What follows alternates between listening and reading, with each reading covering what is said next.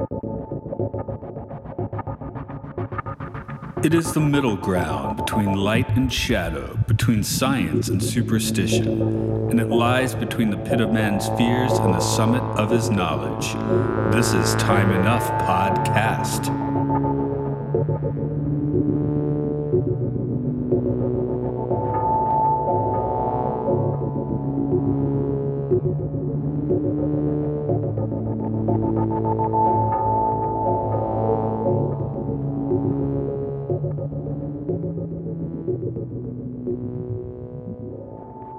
Hello, welcome to Time Enough Podcast. It's where we plunge into episodes of The Twilight Zone and beyond. As always, this is Matt here. Coming back for another round from the Mission Log, the Orville podcast, is Mike Richards. Howdy. Howdy, Matt. How are you, sir? Pretty good. I think I got that nice gravel in my voice this morning. Yeah, I got the same thing. I noticed when you said plunge back into it, I was thinking like the assassin's knife plunging into a dictator's back, maybe. yeah, something like that.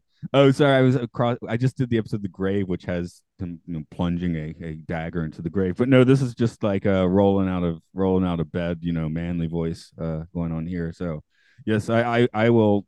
This is not even my earliest podcasting slot. I've done, for people in the UK, I've done 6 a.m.s. So Oh, baby. 6 a.m. and I need to sound coherent about something, I hope,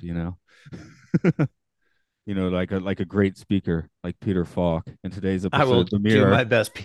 Peter Falk, Columbo. I kept waiting for him to say one more thing before you go. I got one more question. Yeah. But he tricks us into thinking he's like Fidel Castro in this one, right? Or something like I that. thought, it might be a sign of my, lack of, cultural nuance or being able to detect cultural nuances. I found them believable. Yeah, sure. And well, I'm about to do trivia here, and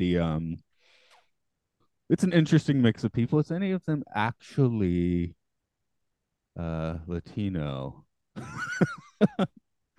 I don't know if any of these people are actually Latino. The only other one that maybe Arthur Batanidas, but I don't think that's probably the right pronunciation of his name. And I don't even think he made it to my. Oh, yeah, he's the last one. Oh, yeah, because at the very end, I was sitting there thinking, oh, okay, this guy's like Hispanic. I'm like, wait a minute, I just did like 7 people here. So anyway, I guess I told you'll probably be able to get in a little nap during this trivia because we do have so many actors in this that have. Yeah, we sure do. And Rodolfo Hoyos might answer the mail when you get to if he's made it into the trivia. Oh yes. Yeah, it's like when there's like one main guy and 1, 2, 3, 6, all equally status supporting people. It's like, well, I can't leave anyone out. So here we go. Original air date was October 20th, 1961, and the script is a Serling. This is right smack in the middle of director Don Medford's 5 Twilight Zone episodes. He'll be back in a few weeks for Death's Head Revisited. Ramos Clemente was played by Peter Falk.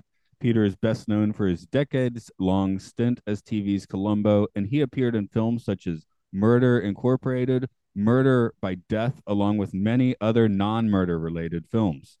In 1962, he was the first actor to be nominated for an Oscar and an Emmy in the same year. General DeCruz was played by Will Culliva. He doesn't have many professional credits and generally appeared in smaller character actor roles in films like The Spiral Road, starring Rock Hudson, and the Man from U.N.C.L.E. film compilation, The Spy in the Green Hat.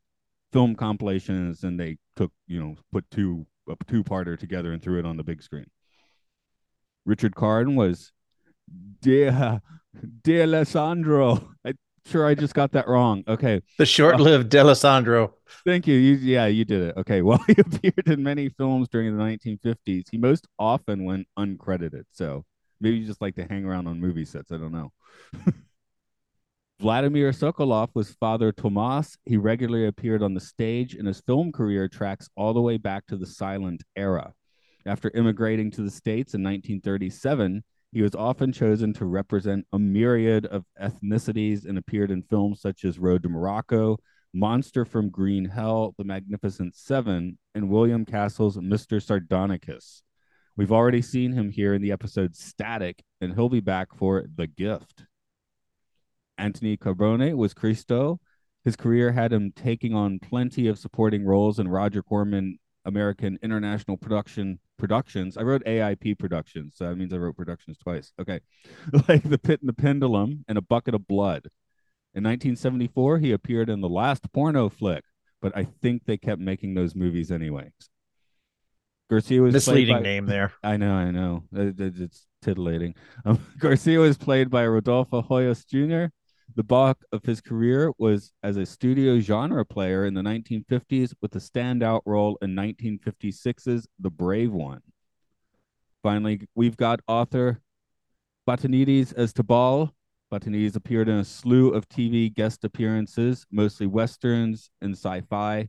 Though he wears scientist blue as Diamato in the Star Trek episode That Which Survives, he gets red-shirted awfully quickly.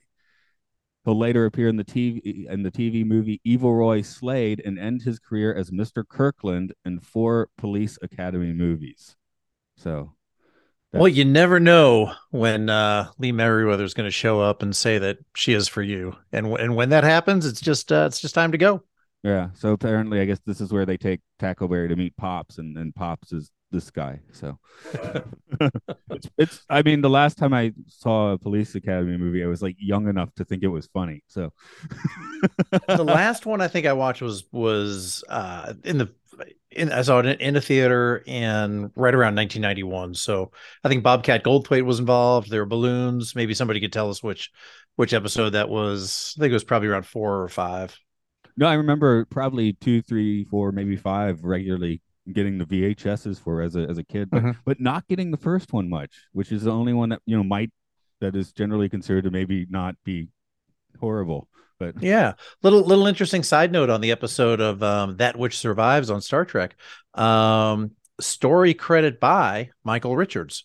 Not me, I wasn't around, and not the Seinfeld actor. That was one of the noms de plume that Dorothy D.C. Fontana would use if she didn't exactly want her name associated with a certain episode.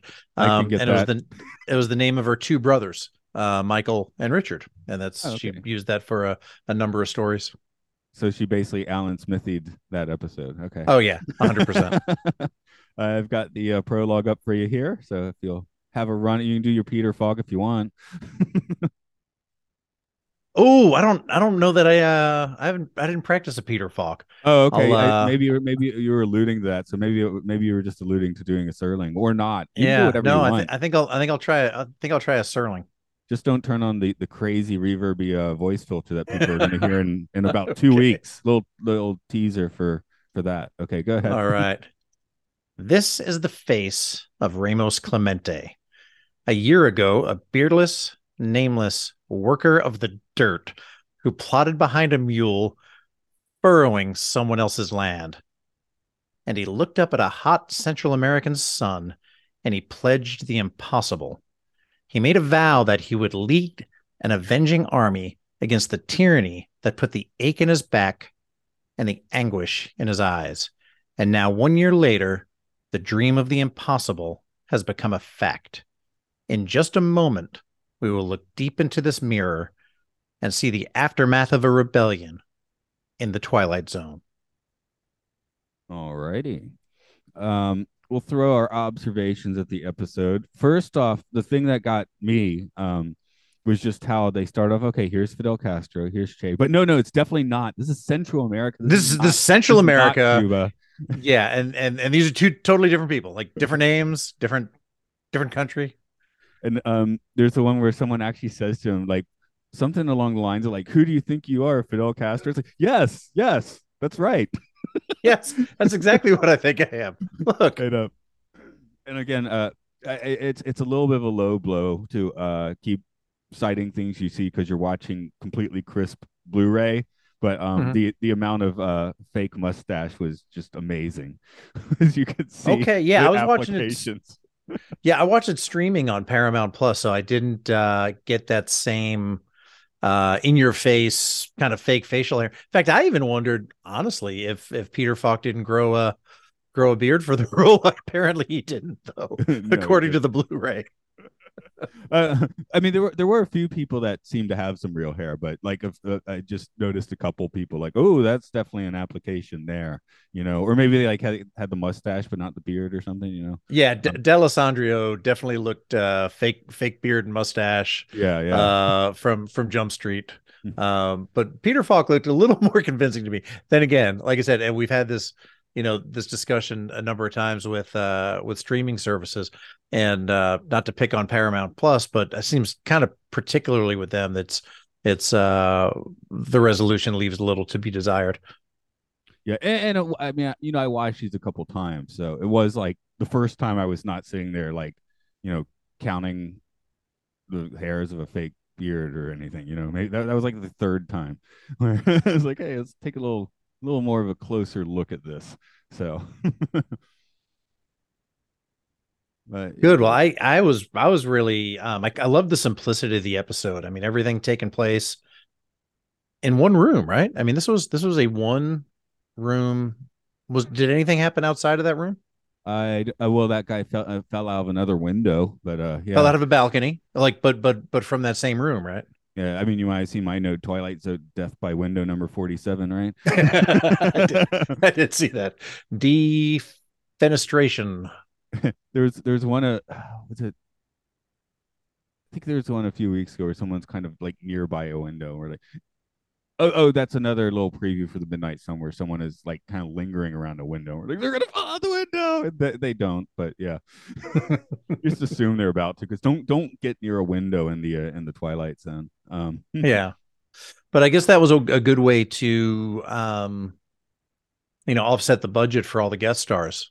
Because it seemed like it was a kind of a large cast, and just kind of one room, a balcony, a mirror, and a door for Father Thomas to kind of hide behind for a couple of minutes. Very much a bottle episode, I guess. Well, more like a stage play in this case, but yeah. Just I had a couple style notes.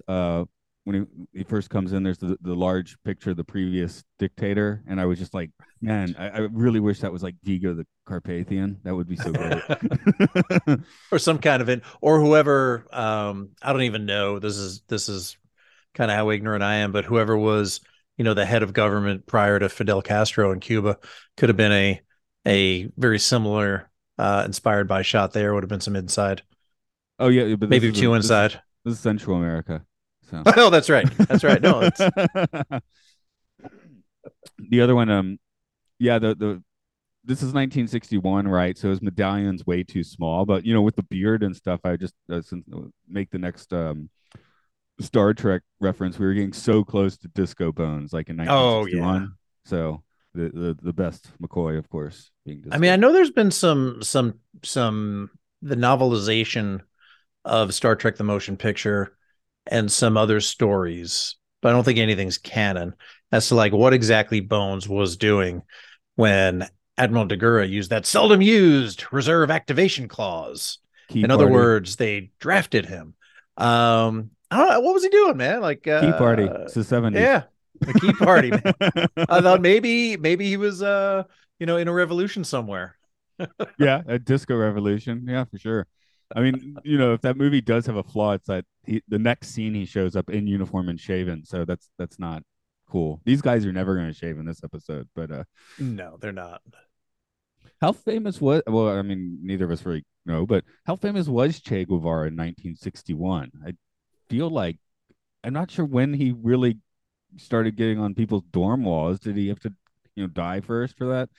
I have no idea. I really don't. Like that whole scene was kind of before my time, and the whole he never showed up on my dorm wall. I'll just say that. Yeah, I'm trying to think of when he would have like started appearing. Let's see, when I was in high school, and lots of Bob Marley around, but not Che Guevara. So yeah, seems like a hippie kind of Woodstock, late 60s kind of thing, probably. Yeah. I mean, I read a notable book on him a few years ago, so I don't remember who the author or what the name was, but it's supposed to be one of the more definitive ones, and it's quite interesting to follow a revolutionary's career, right? So, Mhm.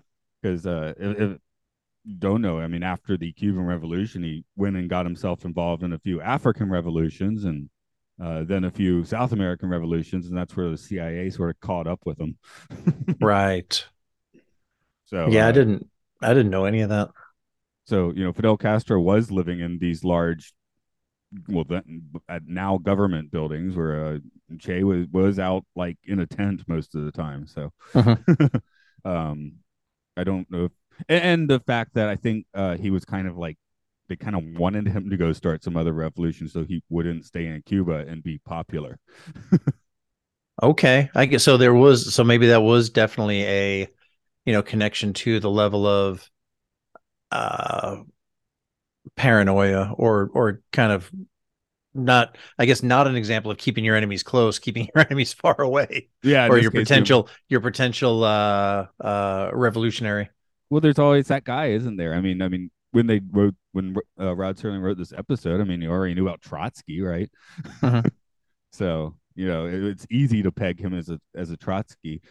I guess he doesn't come across as the right hand man, and Che wasn't quite a right hand man. I mean, Castro had his brother for that, right? So Yeah, it seemed like in this, D'Alessandro was the right hand man, and ironically, the first one to be I Trotsky. don't know if pushing off a balcony is considered an execution. And if he's not a murderer, if he wasn't a murderer, was he a murderer? Because you can't. Everybody knows, Matt, well, that you can't murder a murderer. They can only be executed. there is the theory that every head of state is a war criminal. That's yeah. That's an You know, interesting theory. and Probably has some validity to it. in Um, America, it's like it's like let's see, what presidents didn't like technically kill someone, and I'm like, I guess Carter didn't. Maybe I'm they not say sure. he was the only guy that there were never shots fired during his presidency, and that there is, like, in the entire history of the United States, there's been a very small number of, like, single digit years where that's been the case. Yeah, yeah. I think I heard 17 since Okay. 1776, so not too far above single digits. Yeah, so single digit on each hand if you had seven fingers on one hand. Right, right.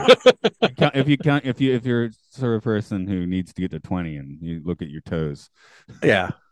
Um and possibly the only president that didn't do it for all four of theirs. So other presidents might have had a two or three good years and then like one off year. And What's you a know, comedian that said like like every president gets like two free contracts or something.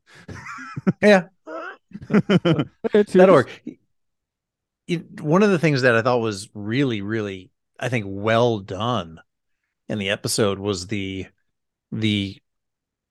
often unmentioned, although they did mention it a couple of times, sound of executions in the background. oh, The and yeah. countdown and fire and the gunshots, and then again and again and again. And Father Tomas pointed out that it's been going on for a week, and the people are growing appalled. I guess that's you want to see your stuff on screen, but like you're like this was all in one room, but you very clearly see like execution scenes and the two inner circle guys kind of rolling up to the base and getting murdered, or assassinated Mhm. or whatever. Like you see that play out in your head because we see those sorts of things on the news or whatever all the time. So we Oh see it yeah, in other movies, so it's very easy just to kind of extrapolate and have it play in your head for this. So yeah. There's no reason for, I mean, that was done very well with a phone call where he's, where uh the dictator said do it, and then he got the call back saying it was done. I mean, there's no reason, I didn't think at all, to add another scene in there and show something like that. I think it was done really, really well, and very effectively, I thought, too, without having to see it. Another thing that got me too was where the Peter Falk at one point said something along, I know what these people are. Like, all they want is, they have a short memory, they like, what do you say? They like cheap entertainment and they have a short memory. Something along those lines, which is Yeah. kind of right. So Yeah, and I thought that was really really apropos as far as how many people think of the masses and how to manage and govern people when they know that whatever this is, we can weather this storm, we can get through it, and we can get on to the next thing. Because at the end of the day, things like this don't get remembered long. We can, even though it's a horrible atrocity, folks will be moving on to the next thing. yeah, something that got one. He goes basically paranoid, psychotic, and sweaty within 5 minutes. Well, the sweaties because It's pretty hot in Central America. Central America. So it's just I guess I just did this. I just did the Midnight Sun, and both of them are very sweaty episodes. So the sweatiest TV you'll come across in 1961. Yeah, the last episode I covered with you was I think 100 yards over the rim, and not as much sweat there because they're out in the desert. It's more of a dry heat. Yeah, So yeah, it's bad if you. Well, yeah, it's just instantly evaporating. That's be quite dangerous. Yeah. Yeah. The scene with the previous despot, I guess, dictator, whatever he was. Mhm. I had a couple observations there. One of which he's making fun of his uniform being dirty. I'm like, that's your fault. It's dirty because if not for you, he'd probably be in a nice pressed uniform right now. Yeah. And he gets so vindictive. It's like the Pontius Pilate wash away, except that without that David Bowie cool, that sort of thing. And Yeah, I was he definitely did throw it's almost kind of the same. It's probably used time and time again. What's sticking in my mind is from Hamilton when King George came out and said, "All right, you're independent. Have at it. Now you're going to see how hard it is to lead." With one of his "You'll Be Back" tunes. So it's kind of that same thing. It's like, all right, you're in charge now. It's going to be a lot harder, a lot more complicated than you think, and there are going to be people coming from you, and you can see them in that mirror right I there. thought of the Return of the Jedi throne room scene a little bit too, where the Emperor's like, "Go ahead, murder, and take your mantle." Mm-hmm. And it just keeps chiding him along. Of Yeah. course, in that case, the Emperor is still going to technically be on top until things go wrong for him. But but I thought of Right. that a little bit as well. But yeah, the mirror, that was a nice scene of psychosis. Nice seed. I said seed. Nice seed of psychosis for the new guy, Ramos Clemente, who is not Fidel Castro. Okay. Not at all. But it was interesting because, like, what's sort of a common metaphor for paranoia is always looking over your shoulder, right? You're always looking over your shoulder to see who's after you. Well, now you have this mirror, and you can look over your shoulder without physically looking over your shoulder. But you're using this mirror to do it. And I thought it was a great metaphor for paranoia and how you can see uh again over your shoulder without looking there and kind of see things that aren't reality because it's a mirror, but it looks an awful lot like reality. I thought it was neat. Yeah, and I love the fact that the people he's seeing are always the people in the room. Right. Like if I was thinking, oh, he'll see like like people who aren't there, but I'm like, no, he's seeing people that are there and just like projecting onto that. Maybe I mean, Mhm. there's no reason to even think there's anything supernatural.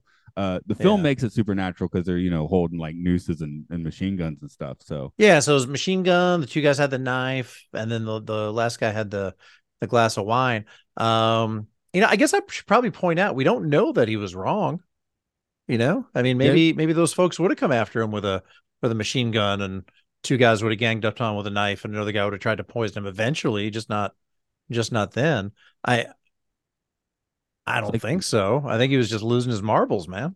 it's like what's the Nirvana lyric? Just because you're not paranoid doesn't mean they're not after you. Yeah, just because you're paranoid doesn't mean they're not out to get you.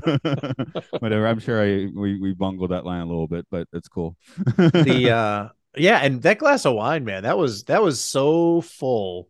that I would have had I had my suspicions about it too. It's like, who fills a glass of wine to the that high? I might. Actually, I can't drink wine. I will have a massive headache before I finish the wine. So I live in Japan. I can't really handle Nihonshu, So um, it's yeah. I don't know. It's like alcohol's great, but only one kind. Yeah. We got pretty lit up on sake not too long ago, and just on a night out with the boys. Yeah, see, I'll have massive regrets if I do that. So Yeah, I seem to remember that. interesting. Yeah. Okay. Yeah, the massive regrets. It's cool. Yeah.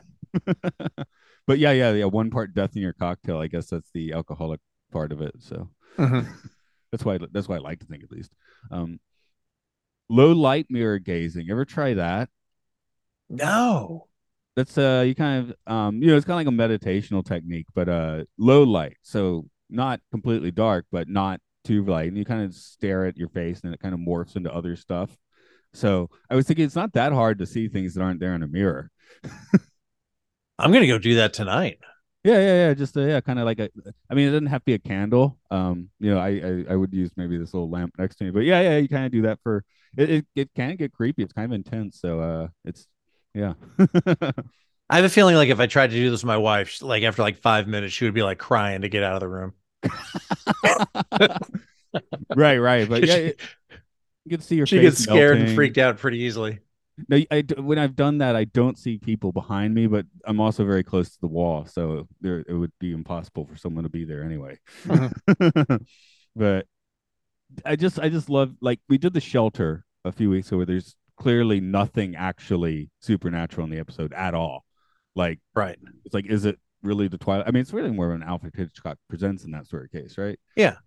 This one, I mean, it doesn't necessarily have anything supernatural, but it's at least presented that way. So, it could be a psychotic break or a supernatural mirror. So, Yeah. Like, is it even presented that way?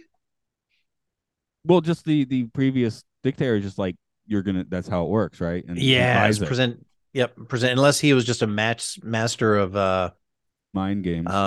psychological gamesmanship. Yeah. Or mind games. You can call it that too. Unless he was just a master of that. Yeah. Apparently, he may have used it. He might have been able to use it more effectively, sort of like the Tantalus device that the mirror Captain Kirk had. Might have Yeah. been might have kept his would-be assassins at bay. However, uh, um, the new guy wasn't able to master it quickly enough.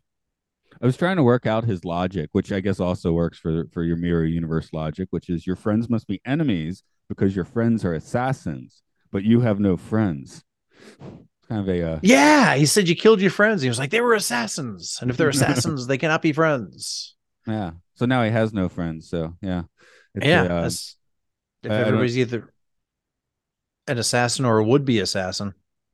um I don't know if you've ever gone down the rabbit hole of bad album covers, but like the worst. But one often come across is it's Freddie Gay or Freddie Gage or something, and it's has this guy who looks about 30 years old, maybe 20s or something, like knelt down at a gravestone, and the name of the album is like "All of My Friends Are Dead." I think it's like kind of a not a motivational album about the dangers of drugs. Motivational seems like the wrong word. Cautionary album. Cautionary tale. Yeah, something like that. But that's this guy, right?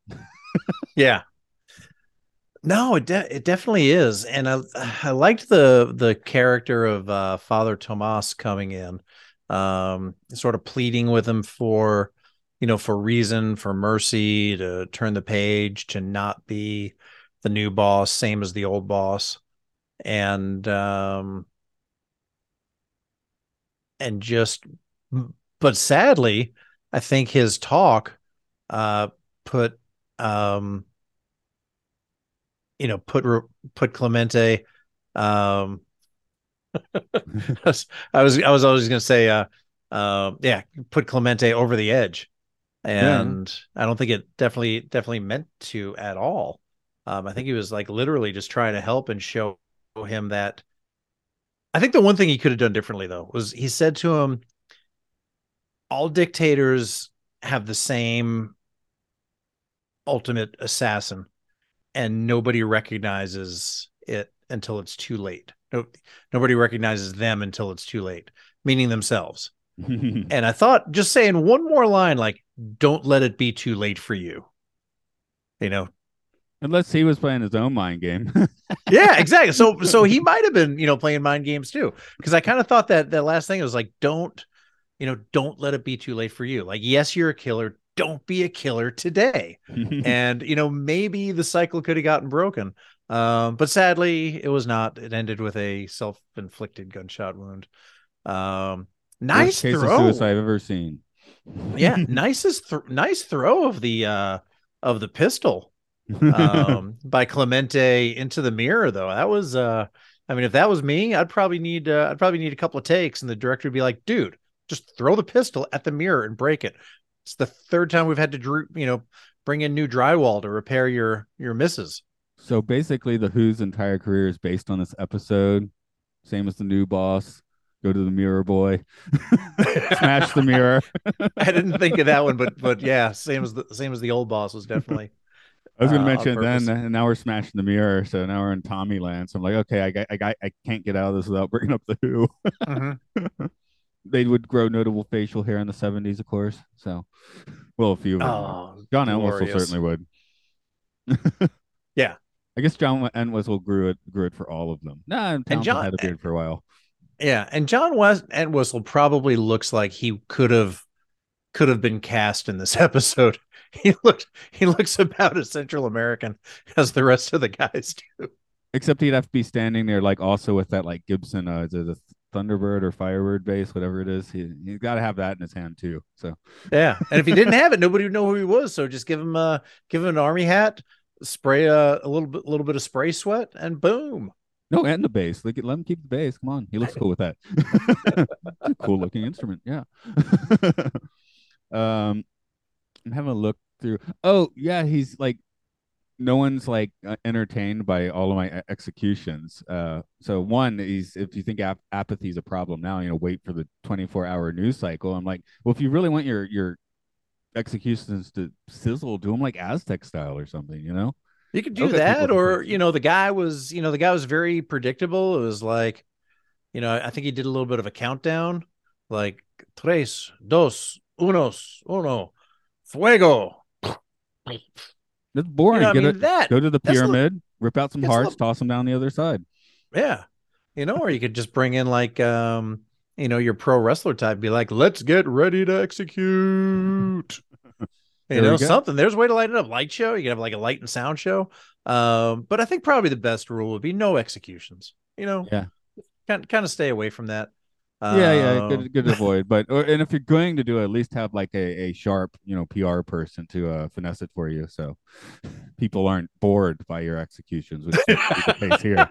If they're not bored, they should at least be, because I guess the idea is to frighten people, right? Like, this is what would happen to you if you go against me, right? Is that the idea, or was it just strictly revenge on the old administration?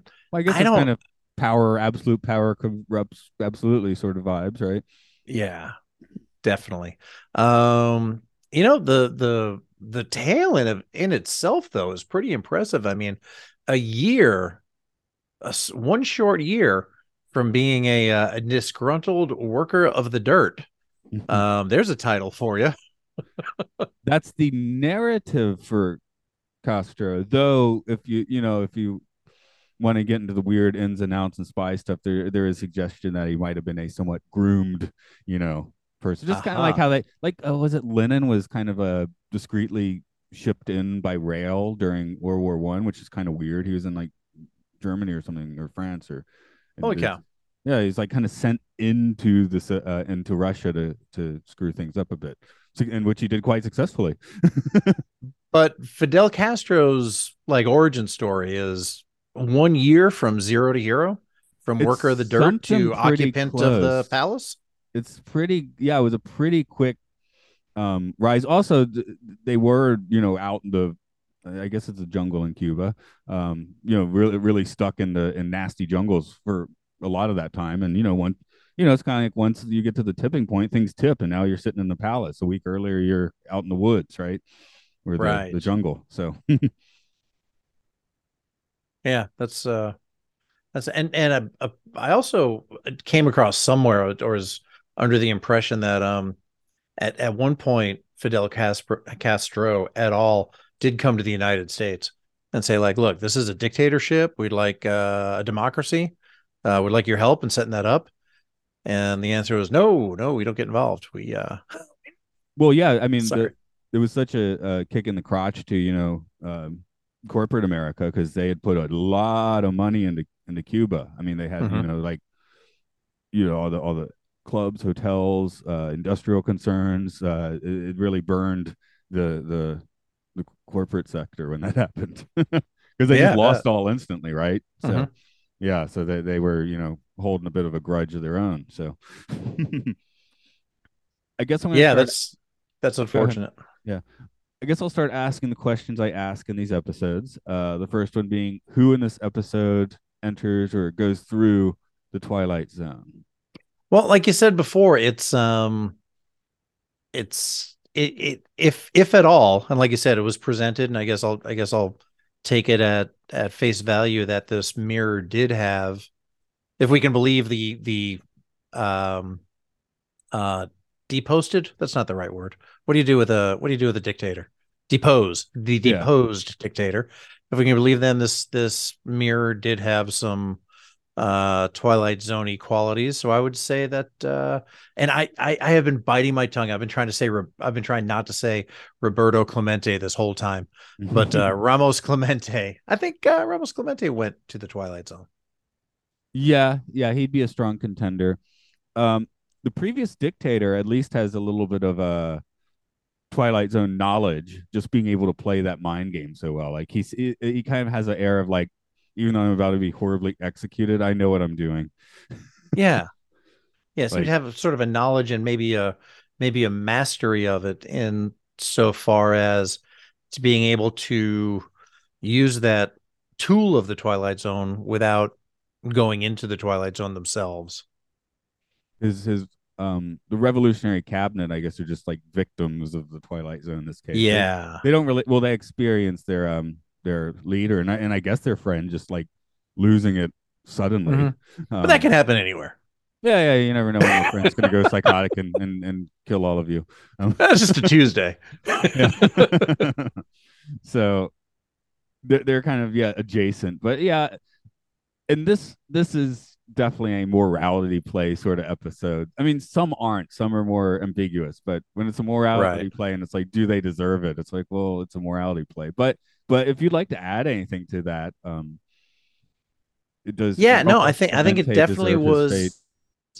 Yeah, I think it definitely was. What I saw was an exploration of um like knowing yourself and knowing what your goals are, because it's easier, I think, to sometimes map out that course of action and achieve an objective, and if you haven't planned properly, then you don't know what comes after that. And one example that just comes to mind is scaling Mount Everest. Right, it's not enough just to get to the top of the mountain. You've got to know how you're going to get back down. And lots of people have died on the way back down, and because they didn't have that, they just thought about how they're going to achieve their objective, but not what comes after that. And I kind of see that here, where Clemente knew he wanted to seize power, but to what end? Was it to create a more fair environment for people to get to live their lives, you know uh be granted the rewards of their own efforts and their own hard work, be able to save and live and be happy and provide for their families? Or does he just want these people now to serve him, and he doesn't have to work the dirt anymore? Like, what is the ultimate plan? And if you don't have one, then you'll just sort of fall into a vacuum. And I think that vacuum was kind of what he saw in the mirror, sort of bolstered by his own paranoia and probably, I mean, let's face it. I mean, in that last year, I mean, I'm sure he killed a lot of people. He saw a lot of assassinations. I'm sure he saw a lot of backstabbing, probably compromised his principles a lot over the course of that year to achieve this objective. I mean, that's all a recipe for trauma. Yeah. And, I you was know, thinking like a year earlier, he might have had like, he probably had the revolutionary rhetoric, like the people have the power, everything will be spread equally. And none of those statements mean anything if you don't have the details, right? Um, right. I've loved recently how it, this is not just them, it's probably a lot of things, but there's a specific flavor of this. I'm going to bring up like Disney copy like on their websites for cruises or theme parks, and it's all just and you know D23 announcements. I was like, Disney has the magic of the power of dreams, and the dreams will recreate your stories, which will be magical. It's like that doesn't mean anything. You're just saying dreams, magics, and stories a lot. That doesn't make sense. I mean, I should find it like a specific example, but I mean, it's just like, hey, we got to fill a paragraph here. People are going to look at like the pictures of our nice new cruise ship, and maybe Mhm. they'll read this, and it needs to like at least not turn them off from the cruise ship, I guess. So Yeah. But without that commitment to do things, differently going forward, it's just kind of that cycle that's going to repeat. And there is, I had a professor when I was in grad school. He actually sat on the board that reviewed my graduate project. And I'll never forget this. He said, you could have the most altruistic goal in the history of humanity. Like maybe you want to save, the white-eared pigeon. Like they're endangered, and you want to make your life's mission to save these animals. So you form the White-Eared Pigeon Preservation Society. And now you're the president of the White-Eared Pigeon Preservation Society. And as soon as that society and as soon as that office exists, your goal changes from saving the white-eared pigeons to self-preservation. yeah, Because if you're maintaining not in your charge, organization. you can't do any of the work that's, going to be required to save these folks. And I think that's what we saw. Maybe he was had loftier goals a year ago, but seeing what he's seen over the course of the last year, he either thinks or he knows that there's an assassination or an assassin around every corner because he's just been that. He's been doing that for the last year. Here's kind of a Twilight Zone adjacent sort of metaphor for that, I guess. You know, they again when staring in the mirrors, I do meditation stuff, and for a while I was like you doing stuff to have like lucid dreams, right? And it's cool if you have a lucid dream, it's awesome. But I actually Yeah. found I prefer vivid dreams because you have a Mhm. lucid dream and like, okay, I'm in charge. What now? It's like, well, I'd rather let my subconscious throw a really interesting vivid dream at me, It's like Yes. it's Yeah. like that's That's going to that be more is. imaginative than the one I'm controlling. Yeah. I think you're 100% right. And that's where this guy is. Like he's now in control, and like, has no clue what to do about it, right? So, um, All he knows is that all he thinks is that everybody's coming after him, just like everybody was going after the last guy. I guess but of course the last guy was terrible too, probably. So, Yeah. I mean, but here's the weird twist of this episode. Simply because we're watching it in 2023, is now we know that this guy just kept going on for what 60 more years. Yeah. Like the Cuban oh, it's not Cuba, yes it is. Like that revolution technically was very successful because it still has not completely ended. Well, I mean, the reign has been successful. I don't know, Well, for the goals of the where. revolution, yeah. Yeah, I don't know what. I mean, it looks to me a lot, again, knowing nothing, that, Cuba's kind of stuck in the 50s. There's not real manufacturing down there. There's not real economic growth. I don't know whether the people are happy and healthy and provided for. I don't know. It just sort of seems like it's a place that's stuck in time, trying to keep the same cars running for the last 70 years. I have a I had a student about 10 years ago who he was Japanese, so doesn't have like the American embargo, and he was a pretty serious baseball player and went to several like baseball trips to Cuba. Mhm. So and he was like, yeah, it's kind of there's little problems with sometimes with supplies and stuff like that, but obviously on feet on the ground, people after 60 years, people are living their lives, right? Definitely some flaws in the system, but everyone's That's got. everywhere. I mean, there's to certain degrees how many flaws in the system you have. So, I mean, if it's choose Cuba or North Korea, Cuba's looking a little better than that. So, Yeah, I would say so. food's better. Well, Korean food's pretty good, but And and I've got friends with dual citizenship that go there on the regular, and they say they love it. yeah. And I mean, honestly, if it would be very charming to see a bunch of old cars on the street. Oh heck yeah, yeah. I That's mean, although I'm sure they would love to, get their hands on like a Honda Fit as well. So, I bet. where would you like to place this episode on the tripometer? 0 being not trippy at all, 5 being extremely trippy. Oh man, I think this might be. While it's and again, this is not, and I'll just say this: this is not a reflection on the episode, right? I think this is a very good episode of the Twilight Zone. But I don't think it's a very trippy episode. I think it's probably somewhere around a 1.5 or so.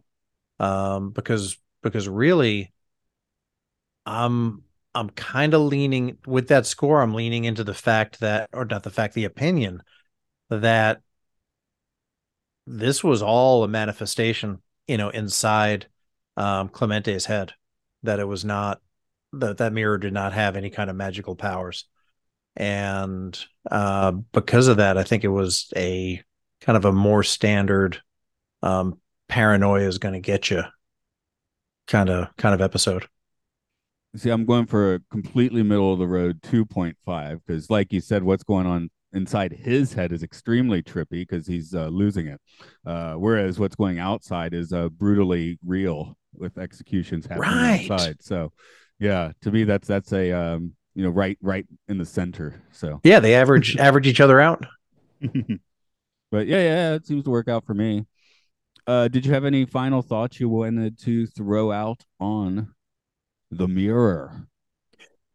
Yeah, I guess, and I had no idea that I would even stumble across this, when we sat down to record. But just kind of that philosophy is that if you have a goal to, if one has a goal to help people or to achieve something or to achieve a position of influence, um, it's just as important to keep that dream alive when you achieve that goal, and not just succumb to the trappings of power and position that you've achieved. That, remember what it's like to be that worker in the dirt, worker of the dirt, and to help other folks that are in the same position you were in then, to have it a little bit easier to move up, to have opportunities. And because it's really, really easy to just sort of abandon all those things under the guise of, okay, I've got to take care of me, because if I don't take care of me, then I won't be able to help anybody else. And then all you're doing is taking care of yourself, and you never help anybody else. So that's sort of my takeaway, and something that is going to give me a little bit of refocus on things. Just kind of going forward. Well, yeah, politically, it's like kind of the catch-22 of civilization, that the people who want power are probably not the people who are going to be able to wield power well. Right. I mean, that goes all the way back to Plato, who's put the smart people in charge, maybe. But we're still not really there. So, Yeah. hey, he could be wrong. I don't know. Maybe a plutocracy is just as a dictatorship. So, I mean, We'll see. Hopefully we'll figure it out. out. Right. There's folks that think there's a fight between two different sides, and I think the struggle is to find the right balance. And in order to find the right balance, the two quote unquote sides have to keep talking to each other and comparing ideas, and let the best ideas let the best ideas take over. Yeah. I guess we'll wrap up today. So I know with the Orville, you're not like firing on full cylinders, but when you do fire your cylinders, they're pretty notable these days. Thanks. With the in between interviews, if you Yeah, want to tell people about we had those. a good one a couple of two supplemental episodes ago with Brandon Braga. In fact, we chatted for about an hour and 45 minutes, so we split that into two, and they're available. Mission Log the Orville, and then we just had a really really nice conversation with Joel McNeely, who is one of 4 musical composers on the show, and he sat down with us and talked about the release of the Orville New Horizons soundtrack, which covers the season 3 episodes. 78 songs, 4+ hours of music. It's a lot of fun. It really is very neat episode, and we're gonna as soon as my illustrious co-host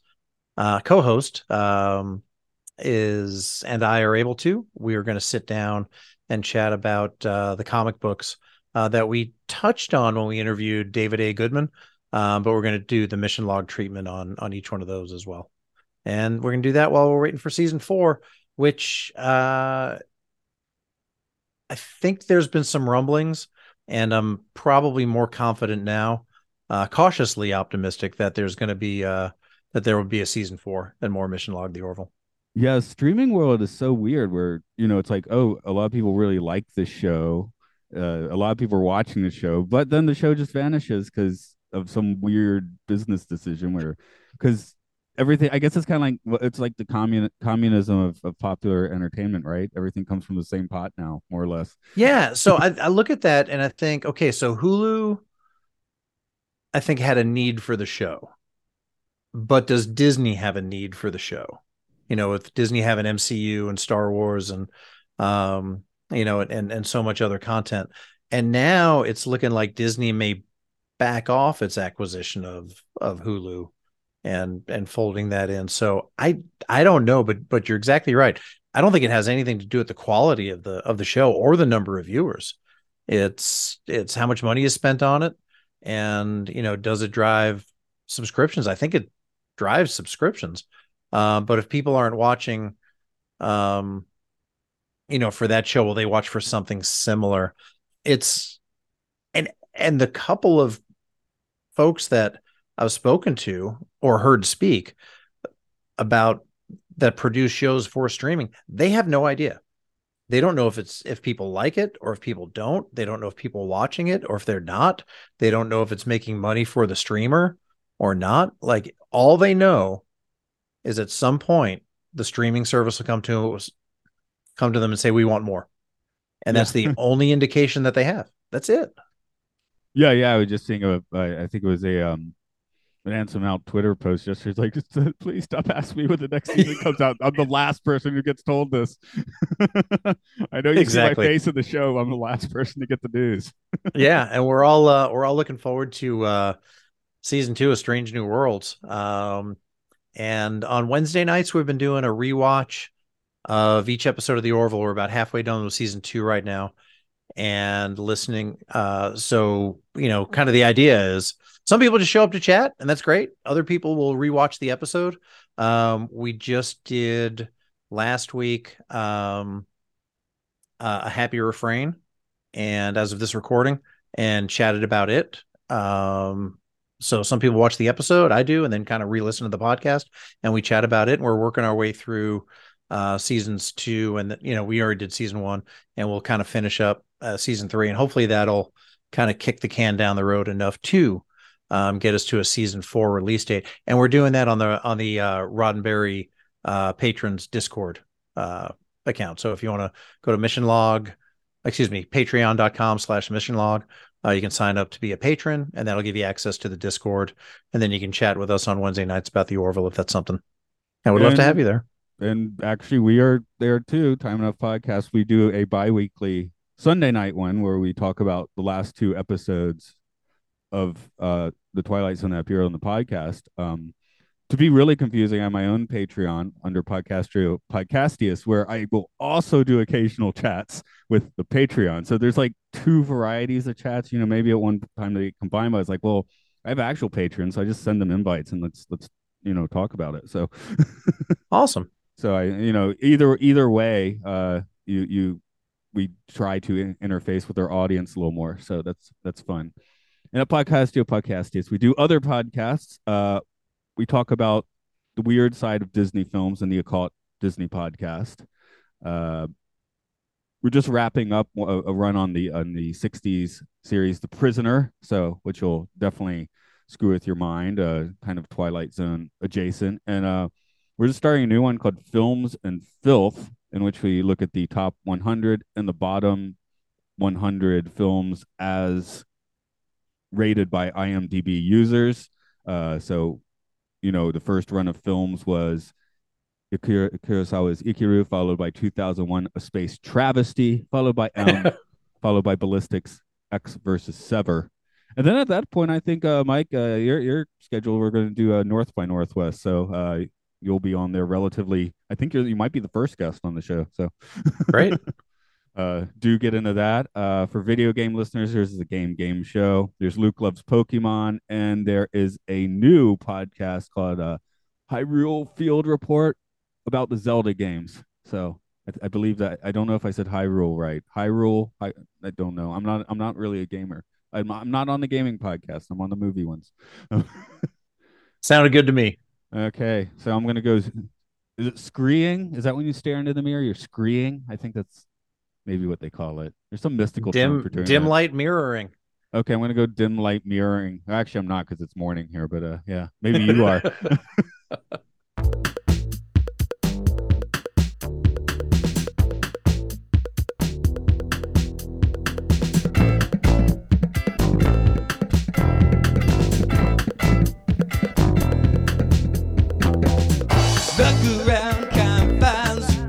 To break on through that eastern shell.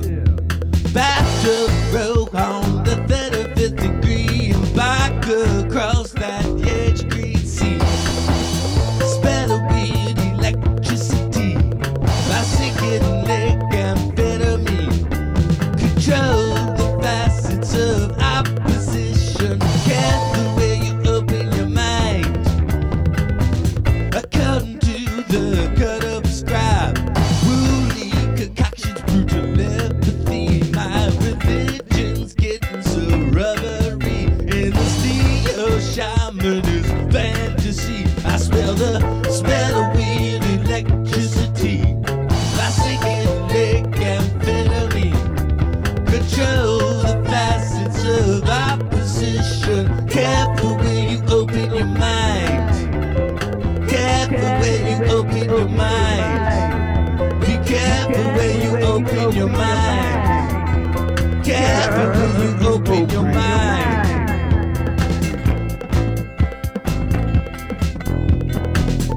Architects of counterculture, weaponized anthropologies. I'm a confident man and I don't take no guff. There's nothing here to see. You see, I smell of weird electricity. I sing it lick amphetamine. Control the facets of opposition. Careful where you open your mind. Be careful where you open your mind. Be careful where you open your mind. Careful where you open your mind.